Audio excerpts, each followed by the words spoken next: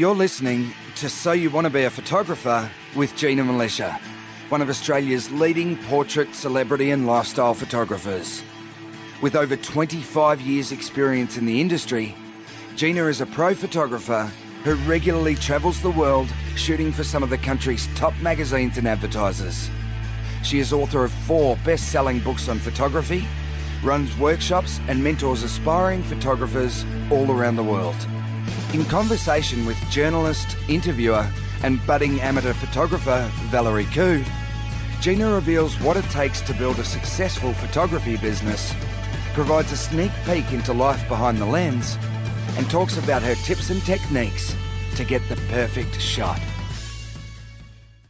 Hello, everyone, and welcome to episode 228 of So You Want to Be a Photographer.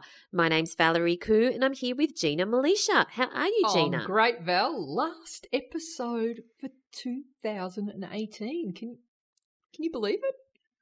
No, I can't. I can't believe it. So, yeah, this is, in fact, our last episode for the year, but we will be back next week with a new episode. We are actually recording this before Christmas because, you know, there's Christmas and then Gina is jetting off to the Wild Blue Yonder on another international trip for a particular job that she's doing. So we're recording it a bit early. Yes. We thought we were going to have alcohol, but we may be saving the alcohol so that we can make sense on this podcast for the first podcast of 2019. Yes. So this particular episode is all about the lessons we've learnt from 2018, and there's quite a few lessons. So stick with us on that. But before we plunge into that, Gina has an interesting link for us. It's got nothing to do Gina? with photography, but it it me hasn't. so happy to see this. Yes. And it's I love it. actually, I know we have many pet lovers who listen to the podcast. So there is a Japanese company that are making miniature furniture for cats, and it's not, little cat beds that there's a standard to pet beds, isn't there? There's like that they all look the same. These are not my pet beds. What have you got? Designer pet bed. You've got designer cats, so of course you've got designer pet beds. Yeah, well, no, I've got furniture like this that's in this link, and of course we'll put the link in the show Did notes, you buy which you this can find at furniture? which you can find at ginamilitia.com. It's not from this brand, but I've got actual sofas that are just miniaturized sofas. They're like human sofas with the design and everything. Surely you've seen my cat sofas. I've seen the cat sofa. It's really sweet. And these are like complete, but not just the sofas. You get the bed, but also the bedside table with the lamp so cute. and the curtains. Yeah. And so then cute. You've got the cat on the photographed on the bed with everything to scale, and it's making me think this would be a really good project for someone. Like you could do. Yeah. Okay, here's a niche. Boudoir photography for cats and dogs, because I often think that when I see the cat asleep or the dog asleep, and sometimes they sleep in these, like, you know, they look like they're in a bed sheet ad, the way they're on their back lying down so blissfully asleep. Imagine that, like you are a pet boudoir photographer. It's niche. Very niche, but we'll put the link in the show notes, but it is fantastic miniature cat furniture. However, it's really human furniture that is cat-sized. And yes, it has absolutely nothing to do with photography. So we're going to move on instead to lessons from 2018. Where are we going to start on this one, Gina? All right, so there's been quite a few lessons, and do you do this at the end of the year? Do you look back over the year and think about what you've learned and maybe what you need to change for the following year? Do you do stuff like that? Reflect on the year and look where things you got right and things that you got horribly wrong? And I'd like to say that I do, but I actually probably don't, and I know I should. I do a lot. Really? I think about it a lot, and I do it after every photo shoot as well. Do you do when you've painted something, Val, and you've finished it, and you look at it and you think, okay, here's how I can improve that next time? Yes, I do. Yeah. So on that, I think about a lot about what were the lessons for me for 2018 and where I can improve. And one of the biggest ones, I think, is the lesson of, and I always think of this after the fact, and I'm happy that I took my time doing things. So that's the one on delayed gratification, and that's around photography and being able to play the long game rather than being in a hurry to get to the end. And this, I think it was highlighted the other night. I think it was just after we got to hang out the other night. That was really cool, wasn't it? Yeah, it was fun. And so after that, I went around to my friend Fatini Hatzis's place, and she's also a fantastic makeup artist. We work together a lot. And I hadn't been to her place for a little while, and out her kitchen window, she's got this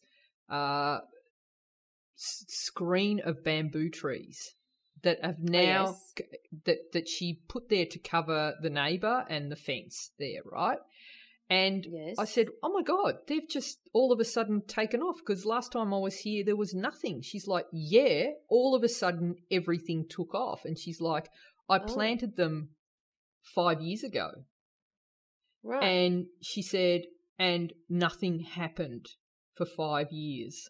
And then all of a sudden all this growth happens. And I'm like, yeah, that's kind of how everything happens. It's like you feel like you're working towards a goal and you're doing all the work and nothing happens. And I've seen this when people start businesses. I've seen this when people are learning new skills in photography. You put in all the work and you don't actually see the benefits of all the work you're putting in. And I guess when you're also working on your body as well, you can be running and working out and it kind of looks like nothing's changing. And then one day you'll look in the mirror and all of a sudden you got a six-pack and biceps and you go, wow, that worked. But and the same with photography. It's like you put in the work, and then all of a sudden things take off and you're growing the business and you're doing the work, like putting your stuff out there, putting your work out there.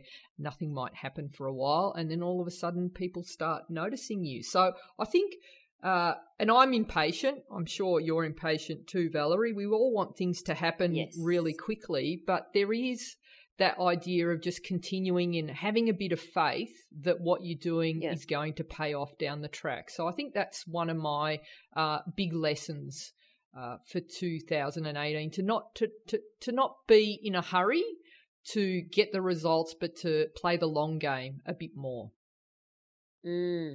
Absolutely. So, so understanding that there is such a thing that is delayed gratification, and sometimes that's what mastery is all about, really. Exactly. And it's just continuing to put in the work, because it does, like, it's never wasted. It happens in the end. You get there in the end for sure. Yeah. Okay. What's the next one? So, next lesson for 2018. Okay. And this is tricky for perfectionists. Done is better than perfect. And the reason I say that is often, and I know I can be guilty of this, it's like maybe thinking about when I will post an image, or when I will work on a project, or when a project is finished, I might not even begin because I can't get it perfect. It's not perfect, it's not ready. And I know there is a lot of photography. Hang on, what's not perfect exactly? It won't be perfect, therefore I'm not even going to start it. You know, so I'm thinking of doing a particular photo and I'm planning out the photo shoot, and then you'll talk yourself out of doing it because you can't quite get it perfect. And and that's only in your head, you've talked yourself out of it. Or you've actually created something and you again talk yourself out of maybe sharing that image because it's not perfect according to what you're... I'd like to disagree with you on that one. Valerie. Yeah, and I would encourage, some people to think about I understand where you're coming from, but if I'm your client and I hear you say done is better than perfect, I'm not hiring you. So I think that it's important to clarify where that message is disseminated. So when I'm shooting for someone, I will bust my ass to get it perfect. Or as perfect as and I I know can. that, which is why I which is why I think this is, it's kind of like contradictory to your work ethic, which is you get things so perfect for your clients. Okay, so and that doesn't reflect clarify. on what you just said. One of the big lessons I've been trying to teach the members of the Gold community this year is that the work to do the work in when they're learning new skills and to get it done and to put it out so that you can learn the next lesson. So I might set a task to say, I need you to do a shoot with Rembrandt lighting, okay? Now, it's important here that you learn the skill rather than making a perfect image, which means that you'll go and sabotage even starting by, I need to find the right model. I need to find the right location. And then I need to create this perfect image to learn the art of shooting Rembrandt lighting. And that's not the case, Val. To learn something, you just need a styrofoam head on a stick or a basketball or a figurine that you can put near the window so that you can practice doing that shoot and then share that in the group that you're at and then it is the work in progress. So it's just like, Val, if you've got a sketchbook of images that you're using to develop your next painting, right? And you're creating all these sketches, you're not going to sit there and agonize over, are they all going to be works of art that need to be absolutely perfect to develop those ideas and learn the skills? Well, no. No. So this is about doing the work and it's kind of like when you're trying to build your abs. And if you were to decide, all right, I need to do exercise every day to stay healthy. Now, in an ideal world, I need to get in my car, drive across for 10 minutes to get to the perfect gym, to go to the perfect class to do the perfect workout, right? Mm-hmm. What happens then when the bar is set that high to do that work? You don't. Half the time you'd go, it's too far, it's too hard, I'm just not even going to even start. Sure. Right? Yes. So instead... So what you're saying is when you're building a muscle, when you're building a practice, done is better than perfect. Exactly. So the simple act of needing to exercise every day, Val, okay, in a perfect world, I want to go to that gym and work out with that instructor and do that particular machine, right? That's perfect. But in reality, that can't happen. Our lives are too busy to be able to do that. So what I can do instead is I can put on my runners and I can go for a run around the block. It's not perfect, but it's still done. And it's still taking another couple of steps towards my goal. And the same with photography, it's... We don't have the opportunities every day to find ourselves in the perfect studio with the perfect lighting, with the perfect team of models, which we all have in our mind's eye, or that perfect landscape, or to travel to Cuba at the drop of a hat to get that shot that we want. But what we can do and what we can control is the ability to go down the street at different times of the day and photograph something, the same location, to understand how the light changes and how that influences the shot. And if that's a matter of like you don't even have a model carrying around that styrofoam head and getting an understanding of the lighting, again, it's not perfect. It's not a perfect image, but doing that work is going to do a lot more for your learning and the development of your craft than waiting for all those ducks to line up. I can't get that until I save up enough to have okay. And time as well. You know, everyone wishes I need a 3-day block so that I can work on this particular lighting style and work out how to use flash or off-camera flash. No one has a 3-day block in their lives, but you might be able to steal half an hour here and there. I'll give you an example, Val, because we know it's still we haven't even hit Christmas yet. We're a couple of days off Christmas as we're recording this. And I've got the family coming for Christmas lunch here. So, and lots of windows, and they needed to be cleaned. And so it's a good day's work. And I didn't have a day, but that needed to be done. And the thought of having people in my house cleaning my windows makes me want to rock in the corner. Okay, so I did a window a day. So I invested 10 minutes a day, and it got done. Okay, yeah, good. So done, better than perfect. In a perfect world, everything is lined up and organised and you've got everything you need, but you're not going to get as much done that way. Yep. Great. All right. I agree. You agree now? Did I convince you? It's like one of those. No, I agree that when you're building a muscle, done is better than perfect, but never say that to your client. Never say it out loud. No, it's not something that you say to your clients. And I think that when it's the actual work that you're doing, then it's hard to step away. And actually, it's hard to say it's finished. I could always do more on the image, but I will always bust a gut to make sure that it's the best I can possibly do. Cool. What's the next lesson? All right. This is a tough one for a lot of people again, and it's getting started, but I think it's being able to understand that before you can get good at something, you've got to suck at it first. And that's a tough one because we all want to be good fast, but I think it's important to get through those early stages where you aren't quite mastering that skill. And it's okay, and in fact, it's super important to do that, to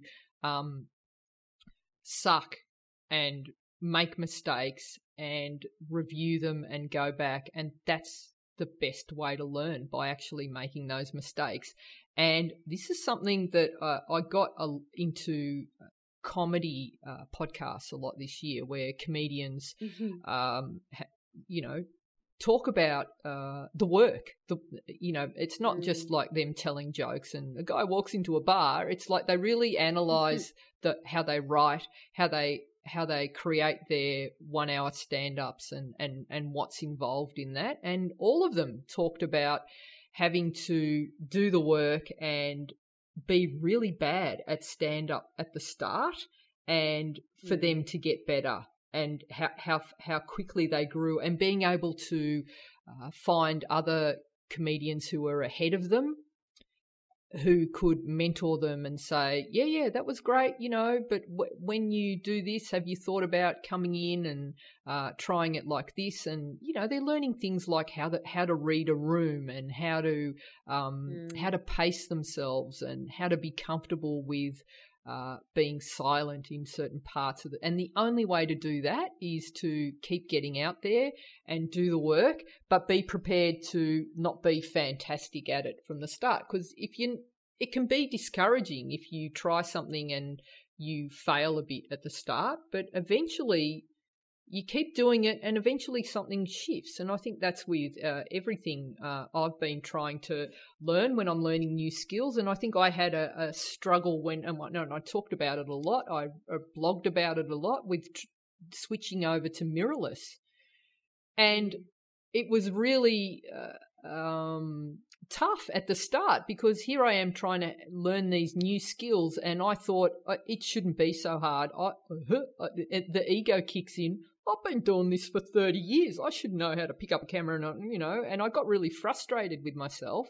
And then I had to understand it's like, no, you're learning a new skill. You're learning how to use a new tool. I have to wire those new pathways in my brain to understand how to do that. So it was important to cut myself some slack and feel clumsy with this particular tool, the mirrorless, for quite a while. And I did that and I persevered until I got good at it. Yeah, so I think that it is important to understand that you are going to be, not great at something when you're starting, but also that time flies. Yeah. And that if you, do something every day or regularly, you actually do get better at it sooner than you think.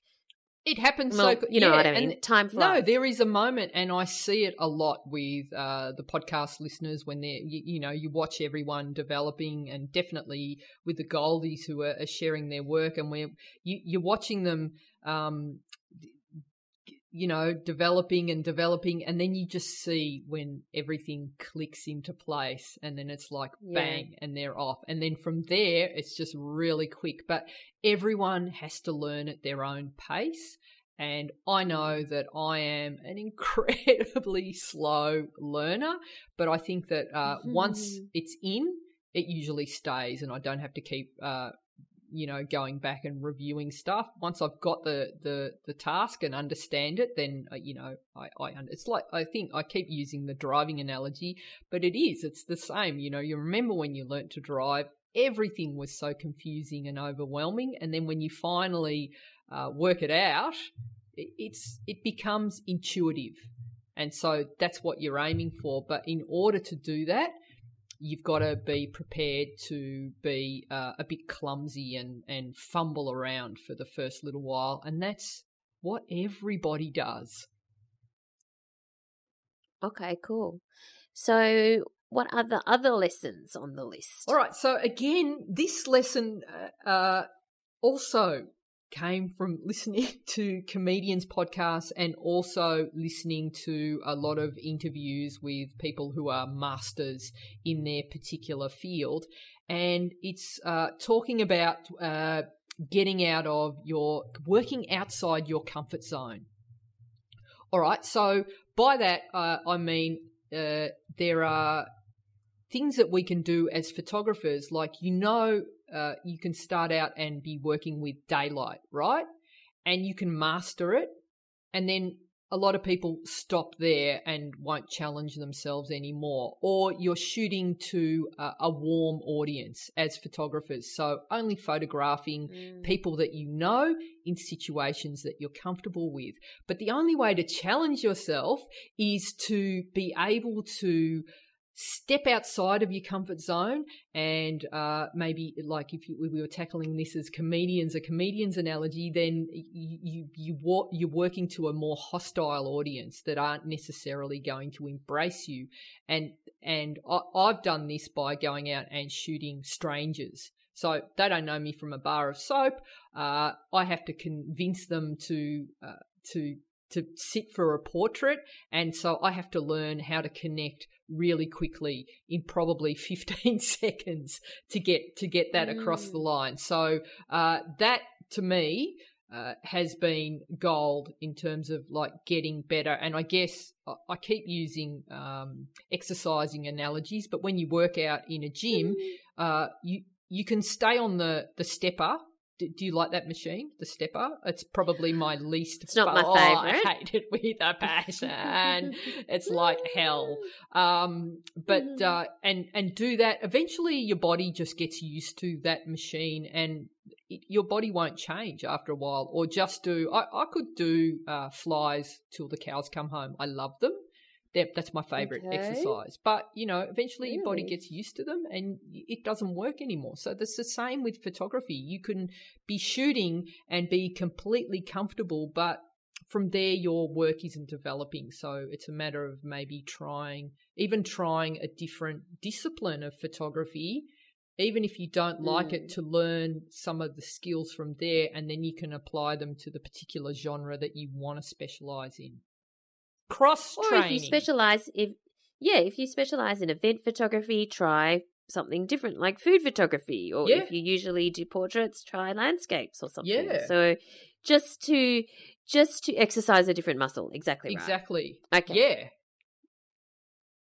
What's next? Upgrading my attitude. So you need to upgrade your attitude? I talked about this as well during the year, that we hear a lot about upgrades in camera gear and lighting, and what is the best camera that's going to make you a better photographer? Is it what lens? How many megapixels? What lighting modifier will you need to make you a better photographer? And the reality is there isn't one, and there never will be. There is no camera, lighting kit, modifier on the market today that's actually going to make you a better photographer. You're the only person that can make you a better photographer. So by upgrading your attitude, it's a matter of being prepared to invest in yourself, in the skills that you need to be a better photographer. And so and I've done so many more personal projects this year than any other year, and I've really challenged myself on that, and I think as a result I can see how much more I've learnt and how much more I understand about how I approach photography, and I can also see changes in my style just by having the discipline to focus on doing the work, and even spending several days at a time just working on shooting street photography, which is not a discipline that I'm particularly that I do a lot of. But from that, learning how to do that actually improves my reflexes and the way that I see light, and it's changed how I shoot portraits. So it's kind So it's not so much relying on if I now use this lighting combo that's going to make my photos better. It's stepping away from relying on the gear and focusing more on, I want to be able to see light better. I want to be able to engage with my models in a different way. So I've been focusing on enhancing those skills rather than relying on the gear. Okay. Yep. I think that's a great lesson. All right, these are great lessons, Gina. So shall we move on to some lessons you've learned in terms of the kind of gear we might have? Yes. So, and sort of some highlights of gear that I've been using, some standout. Yeah. And again, we talked You've been doing a lot of, trying new things. I have. And, look, we just had a discussion about lessons about that there isn't a camera kit, a light kit on the market, or anything that you can actually physically buy that's going to make you a better photographer. But if you've done the work, having the right tools can make your life a lot easier. So, and this list that I'm going to share with you now is the stuff that I've found that has made my life easier as a photographer, and stuff that I've enjoyed working with. And I think with gear, Val, it comes down to, it doesn't need to be a particular brand or anything. It needs to be whatever you're prepared to use every day and whatever's easiest to use. So that's why when someone asks, what camera should I buy? I always say, well, go to a camera store and try them all out. It's like trying on shoes. I might like a particular style of shoes, and I'll say to you, these are the best shoes ever. And then you'll go and try them on and possibly hate them, right? Yes. A good chance. Yes. So, and it's the same with camera gear. Like, there's people that swear by a particular brand, and then it's like it's the easiest for them to use and it's the most comfortable, and then someone else will try it and go, I don't like it. And also the same can be said for focal length and types of flashes and types of lighting. If it works for you and you're going to use it all the time, then that's the best gear that you can have. So shall we go into my findings for the year of what I've for sure. sort What's of been your number fallen one in love with? Yeah, what's the number one thing you've fallen in love with? Okay, surprisingly, because I heard about this particular brand of portable flash from many, many people, raved about it. Godox. Gotta try Godox. And I'm like, So that's Goddox. yeah. And I'm like, I'm happy with I've got my Canon flash. For my low end, Yongnuo, really good. Why would I want to bother with Godox? And then I started reading about it and seeing it, and then I'm like, oh my God, if this is as good as it sounds, I want. So off I went to the camera store and tested it out, and there is a number of different sizes with the Godox, and so basically what they've developed is portable lighting systems that are the one that attracted me was what I found frustrating about my Speedlight when I was using it for location shoots and traveling was the size wasn't powerful enough to overpower the sun, and also I found it a bit slow if I was using my Speedlights at full power. So I wanted something a bit bigger, and I think the Godox AD200, I think it is. I'll find the exact model and put that link in the show notes, which is just a little bit bigger. It's maybe a stop more than a Speedlight. And it's kind of in the shape of same shape and size as a Speedlight. So if you wore really baggy pants, you could fit it in your pocket. If you wore your skinny jeans, not a bit harder to, because you know how the skinny jeans have the really little pockets. I have an issue with little pockets on jeans. Well, nothing fits in them. A, B. Okay. When you've got little pockets on your jeans, by comparison, your butt makes it look bigger. Who thinks of these things, Val? Why? Why? Okay. So, but more importantly, they are rendered useless because you can't fit it in. You can't even get your finger. You know those ones where they've got the coin pockets, right? Yes.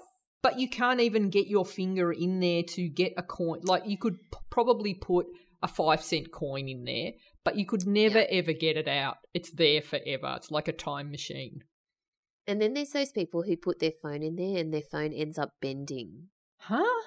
What, in the coin pocket? What kind of phone not in the coin have you pocket, but in the... No, not in the coin bit, but in the other pockets. And then the phone ends up bending to the shape of their... But because they hip. sit on it? Yeah. What, really? Well, just they don't even sit on it. It just, wow. Because it's tight jeans. Yeah. There's photos on the internet. Really? Yeah. This is what you do with your spare time, isn't it, Val? You search for how to bend your phone.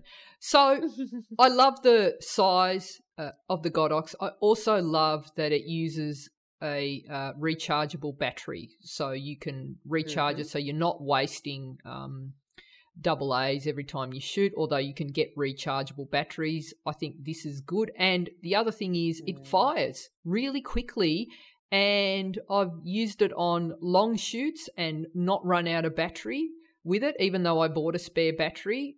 And it's got a modelling light, Val, that you can turn on so you can see, which a lot of flashes, Speedlights still don't have.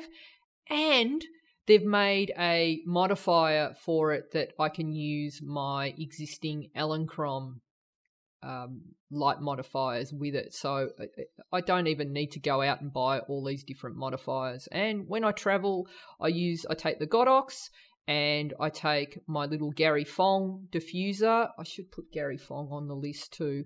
Yes, I've used the Gary Fong to death in the last couple of years. And so that combo for me, one light, so easy and fantastic. So I'm now looking at upgrading to the slightly larger Godox. It's like a studio / portable light, and it's fantastic because you can then definitely overpower the sun. I think it's like having 2 of those 2 or 3 speed lights in power. So it's fantastic, and it's little and portable. You can just put it in your camera bag, this little light, and use it with a modifier. Gina's in love with Godox and Gary. Gary Fong and Godox and my little Gazza, who's licking himself right now in the corner quietly. And Gazza is Gina's dog for any newbie listeners. So, just on that, I didn't put it on the list, but the Gary Fong has to get an honourable mention this year from me because it is just such a beautifully designed modifier and so simple. And it puts out a really nice light, and it's well made. And that's the thing. You can get cheap and cheerful modifiers at any price. You can get a white paper bag that you buy your Nutella donuts in and whack it on the end of your speed light with a lacquer band, as the Aussies would say. Lacquer band. Did you say that up north where you came from, Val? Lackey band, isn't it? What? Isn't it lackey band? A lacquer band. We say lacquer band in Melbourne. Really? Yeah. We say elastics or rubber bands. Yeah. Rubber bands. Don't you say rubber bands? Yeah, we say rubber bands too, but lacquer band. Got a lacquer band, got a lacquer band. Just like... Nah, we don't say that. No? No. Okay. You can just use a paper bag. You can just use some trace paper. All of these work, but it comes down to what works easiest for you. And like often you can get these when you're looking for modifiers that you want to use with your speed lights or your studio light. What you want to look for is stuff that is easy to put together and pull apart, because often the cheaper it is, the more moving parts it has, and you've got to assemble it before you can then put it on your speed light. And so what happens is you end up losing the crucial nut that attaches the whoozah whatsy to the doohickey, right? Mm-hmm. And then you've wasted all your money. So yeah, that's why I like. And there's like Magmod's another company that makes something similar to the Gary Fong, and I'm sure there's hundreds of other brands out there that are very similar. But I just like the light that it puts out. So that's Magmod, and we'll put that's MOD, and we'll put the all of these items in the show notes. Yep. So what else in the gear department has rocked your world this year? So those of you who follow my newsletter and follow me on Instagram at Gina Militia on Instagram, and newsletters ginamilitia.com, you can subscribe there. But I've written a lot about my love affair with Fuji. And can I say, when this happened, no one was in more shock than me. Yeah. Because for the entire time I've known Gina, the decades that I've known Gina, she has gone on and on and on about Canon. Yeah. And the fact that she was even going to try a Fuji, let alone buy one, the fact that she was even open to giving it a go was, honestly, I just thought she'd taken leave of her senses or something. Yeah. Because she had such a devotion. So yeah, tell us, how come you were open to it? I think at the time when you were going through this, I thought it was a phase. You know how like when teenagers go through phases, like they think that they're, you know, they'll experiment with this, or they're vegan this week and then they're not, or they're whatever. Nothing, that doesn't cast any aspersions on vegans. It's just saying, you know, some people go through fads. Yeah, so I didn't really pay that much. Well, I paid attention, but I didn't really think it was going to last, is what I meant. But it has. So yeah, so I think it was interviewing a lot of documentary photographers over the last couple of years, and they talked about the ease of using the mirrorless, and they raved about them, and I'm like, really? But it's like the lag of the the viewfinder, and it's like it doesn't sound the same, it doesn't feel the same. But then they're talking about having this camera that they always have with them that's inconspicuous, that's light and easy to carry around, I had to see for myself, and it was kind of, part of me bought it to just go, I'm going to poo-poo it. And I bagged it for the first little while. I really did not like it at all. I just was so and in all honesty, I bought this particular camera 2 years ago maybe, and it sat there, and I used it for a couple of weeks, and then I put it away because it was too hard. I didn't understand it. And well, you weren't used to the icons and everything because you'd spent so long in the Canon universe. Yeah. It's like, going from Marvel Comics to DC or whatever. It was like learning a completely different language to me. And it was like I've gone from having a camera system that it may as well have been like, part of my body. I knew it so well, and I could, shoot with a blindfold on and still be able to find all the buttons almost, I guess. That's how comfortable I felt. And it goes back to, work outside your comfort zone. And so this, because you never know what you'll discover. Exactly. And so here's this system that it was like I felt so klutzy and clumsy using it, and I put it away. I gave up, Val. I gave up early because I couldn't get a perfect shot, and I was really like the ego was like, well, I can't. It's like it's not me, obviously. It's the camera's fault, Yes. And I'm like, oh, this system sucks. I don't like it, and I said it in that voice too, Val. Okay. And then something, I don't know, I can't remember why, but I decided to have another go, but I decided to suck it up and force myself to be bad at it for a little while, and also to just do the exercises, do the sit-ups or do the run around the block without having to drive all the way to the gym. So just using, I think I sat here for maybe a couple of hours, and I watched YouTube videos on how to use the camera, and I read the manual, and I tried to work out what all the buttons meant.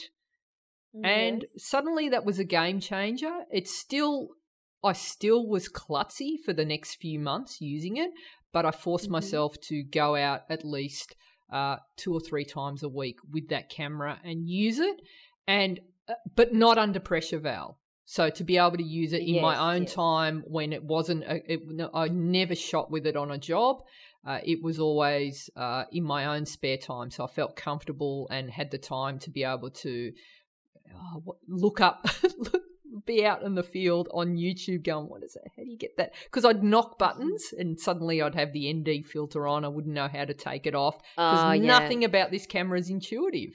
And so until I learned how to use it, and then I'd make myself use it more and more and more and more, and then I started taking it on my trips away until the last trip that I did, which was Bali a couple of weeks ago, I only took that camera.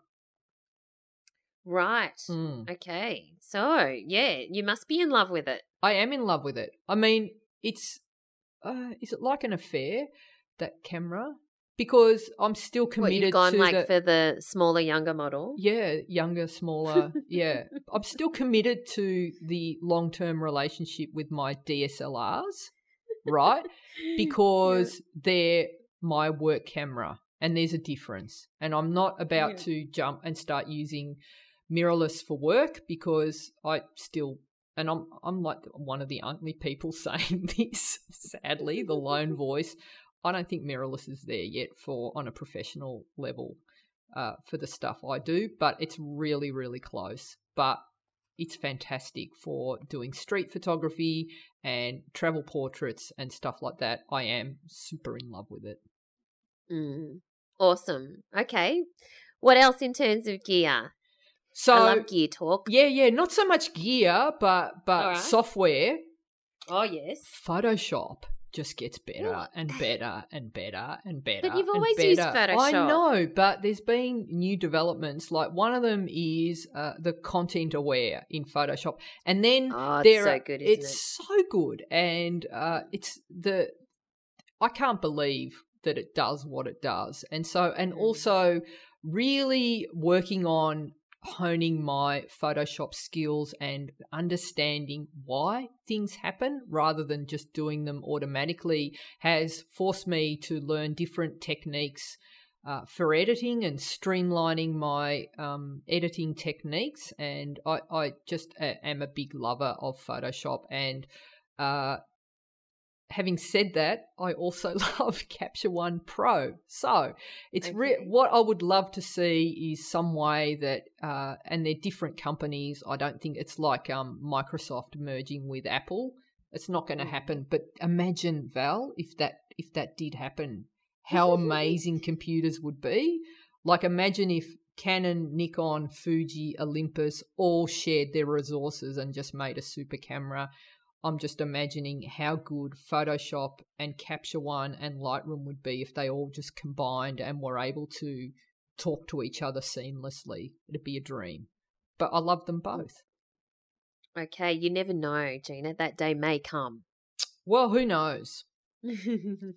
All right, so another thing that I have made a big effort to do this year is get more of my images printed, and it's such a game changer, Val, and this is something that I've been doing in the last little while, and putting them up so that I can see them and I look at them every day, and the experience of looking at an image printed rather than seeing it on the screen, it's so different. It changes everything, and the relationship with that images changes as well as you go about. Like you seeing it all the time, you see it differently, and I think every photographer needs to do that. And you don't. Again, this comes down to the done is better than perfect, but it's like you waiting for all you do. Oh, I'm going to get a printer. I'm going to learn how to print, and just go get it printed and have a look at it on the wall. And if you love it enough, then take that image to the next level and get a fine art, printer to print it for you and get it framed. And I think it's really important that we get more of our work printed, because I mean, why look at it on a screen? It needs to be set free. Set free, but do you mean in like a large kind of poster style format, or just on that? So I just got one of my images printed massive. I had a special frame that I'd bought for it, and it was being delivered to me, and I was waiting for it all day yesterday, excited. You mean the frame? The print. And I called the courier company and they're like, yeah, it's been delivered. Chris signed for it. And I'm like, who's Chris? They're like, oh, that's not your name. I'm like, no, it's not. Yeah. So someone out there has my print. Where did it get sent? Who knows? They're investigating as we speak. Oh, I wasn't happy. I was so looking forward to seeing it. So, but back on the framing, here's a tip, because you know how I love looking for old shit and making it new again. Like I love hard rubbish. What is it up in your suburb? Council pickup. Council pickup more than anything. For our, friends from overseas, that's where you put all your crap and like your furniture out on the curbside, and the local government area will come and pick up your rubbish. Yeah. So often people throw out their images that their prints or old photo or old paintings or something that they just don't want anymore, and they'll throw that out in it. But the frame is still beautiful, but the print inside it is average. So you can recycle the frame. And what I learned again from the master of this, again, another shout out to Faux Hatzes.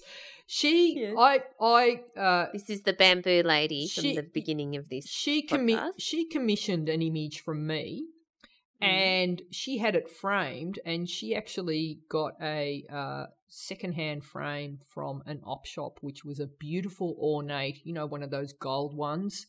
Beautiful, elaborate, that you might see in the d'Orsay Museum. Those beautiful frames, right? They used to be gold, and which didn't suit my image at all. But then she had it painted white, like gloss, and the image looks amazing. Okay. And so I'm like, oh my God. And so now I'm inspired. So now I've been going to op shops and just getting secondhand frames, $3, $2, like it'd be huge frames that you can buy that are all different styles, and putting my photos in those. Awesome. And it's such a good, and you can just mix and match your images and have lots, and it just looks amazing. And it's a great way to get your artwork. And I think it's really cool to see your own stuff, or anyone else's work that you love up there and framed. Okay, cool. Yeah, I agree. I think getting images printed is a very good idea. Yep. I've never done the op shop thing with frames, but I have one not far from me. I'm gonna go have a look. Oh, imagine your op shop would be like gold. It'd be amazing. There'd be like old Rolls Royces. What gets thrown out in your name? I don't think anyone throws out a Rolls Royce. They don't. That you might find some good stuff there. I'm going to have to come down and to go op shopping with you up and down that coast. Well, actually, when Fo Hatsis, the bamboo lady, was here last, she did go frequent that op shop. And did she score anything? Yeah, I think she bought some things. Yeah, she's a master at that. So that's, I think that's maybe one of my, bargain saving highlights of the year, I think. Yeah, I like that. Yeah. So the other one, Val, is this has been a game changer for me, really rethinking how I do shoots, and particularly the run and gun shooting that I do, like lifestyle shots and things like that for clients, is just being able to do more with less gear. So I have really pared back what I will take on locations where it used to be tons and tons and tons of stuff. And I'm like, no, I can do this with less, and I can work with maybe one light. It's different when I'm doing studio shoots. It's always a million different lights that I need. But on location, I can make it much, much smaller. So I'm trying to get my kit down. And what prompted this? Again, the lack of flexibility of the airlines. Oh, yeah. There's that. And also just wanting to be able to shoot more and make it easy on myself, just to be able to get those just because shoots.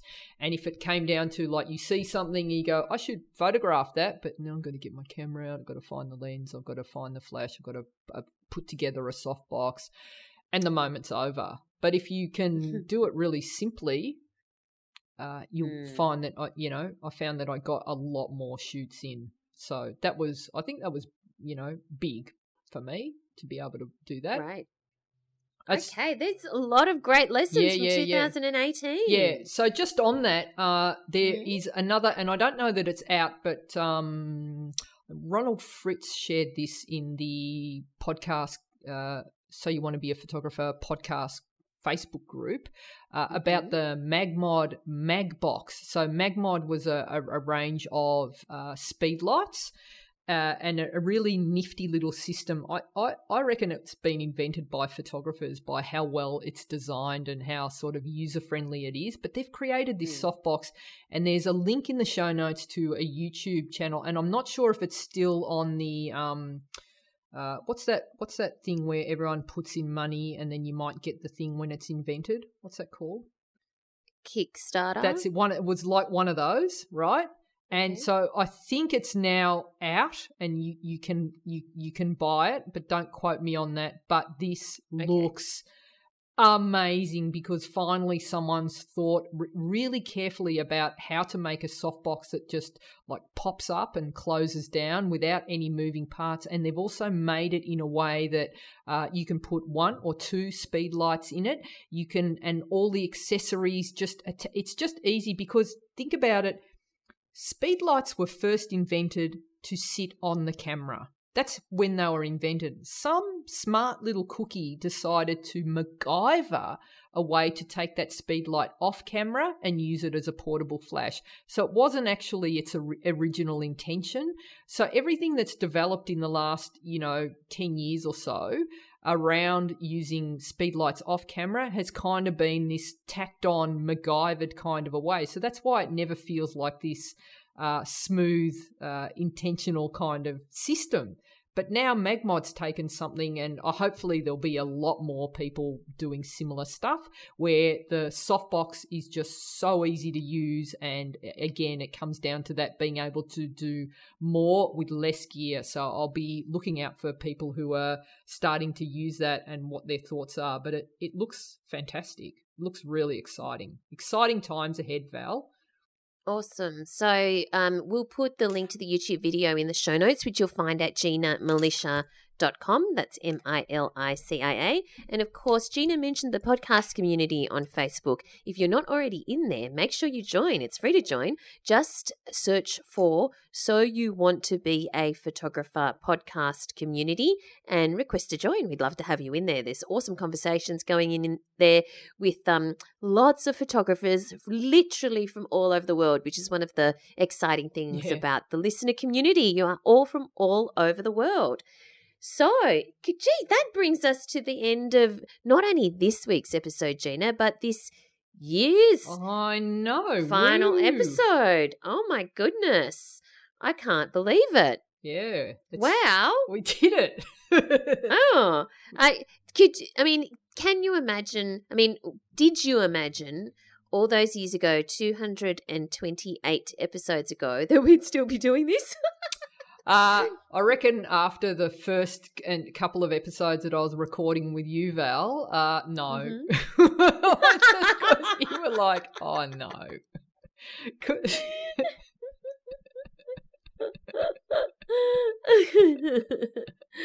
Okay, well, we're still here, and we want to thank all of you listeners for sticking with us and for all of your encouraging feedback, your emails, your reviews and ratings on iTunes. It's just really awesome to hear from you because that's what keeps us going. Yes. And we're just so thrilled to get these messages, to hear that they've made a difference, that the podcast has made a difference in your photography, or at the very least entertained you, or at the very, very least kept you company while you've been, going on your morning runs or your trips to do the shopping or on your trucking adventures across North America. Yes. Thank you, truckies. Yeah. Gina and I often talk about the fact that there's a trucking community out there. It's so great to have all of you, truck or not, from all over the world. So finally, for our final episode, Gina, where do we find you online? So GinaMilicia.com, that's GINAMILICIA. All social media, I'm at Gina Milicia, so mostly on Instagram and Twitter. You can find me in the podcast Facebook group. So that's So You Want to Be a Photographer podcast. What's the rest of it, Val? It's So You Want to Be a Photographer podcast community. Just search for that on Facebook. A lot of We'd words. love to see you in there. And if you guys want to connect with me in person and you're thinking about maybe 2019 is the year that you really get serious about learning photography and taking it to the next level, then I'd love the opportunity to work with you. So check out the Goal community, over 250 tutorials. We do an AMA, Ask Me Anything, every month.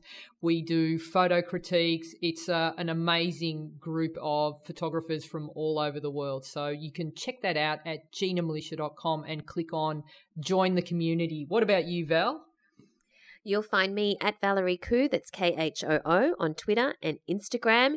And, of course, please feel free to connect with me through the Facebook group as well. Love to see you in there. Thanks for listening, everyone. And here's to a big, awesome start to 2019. Thanks, guys. Thanks for listening to So You Want to Be a Photographer.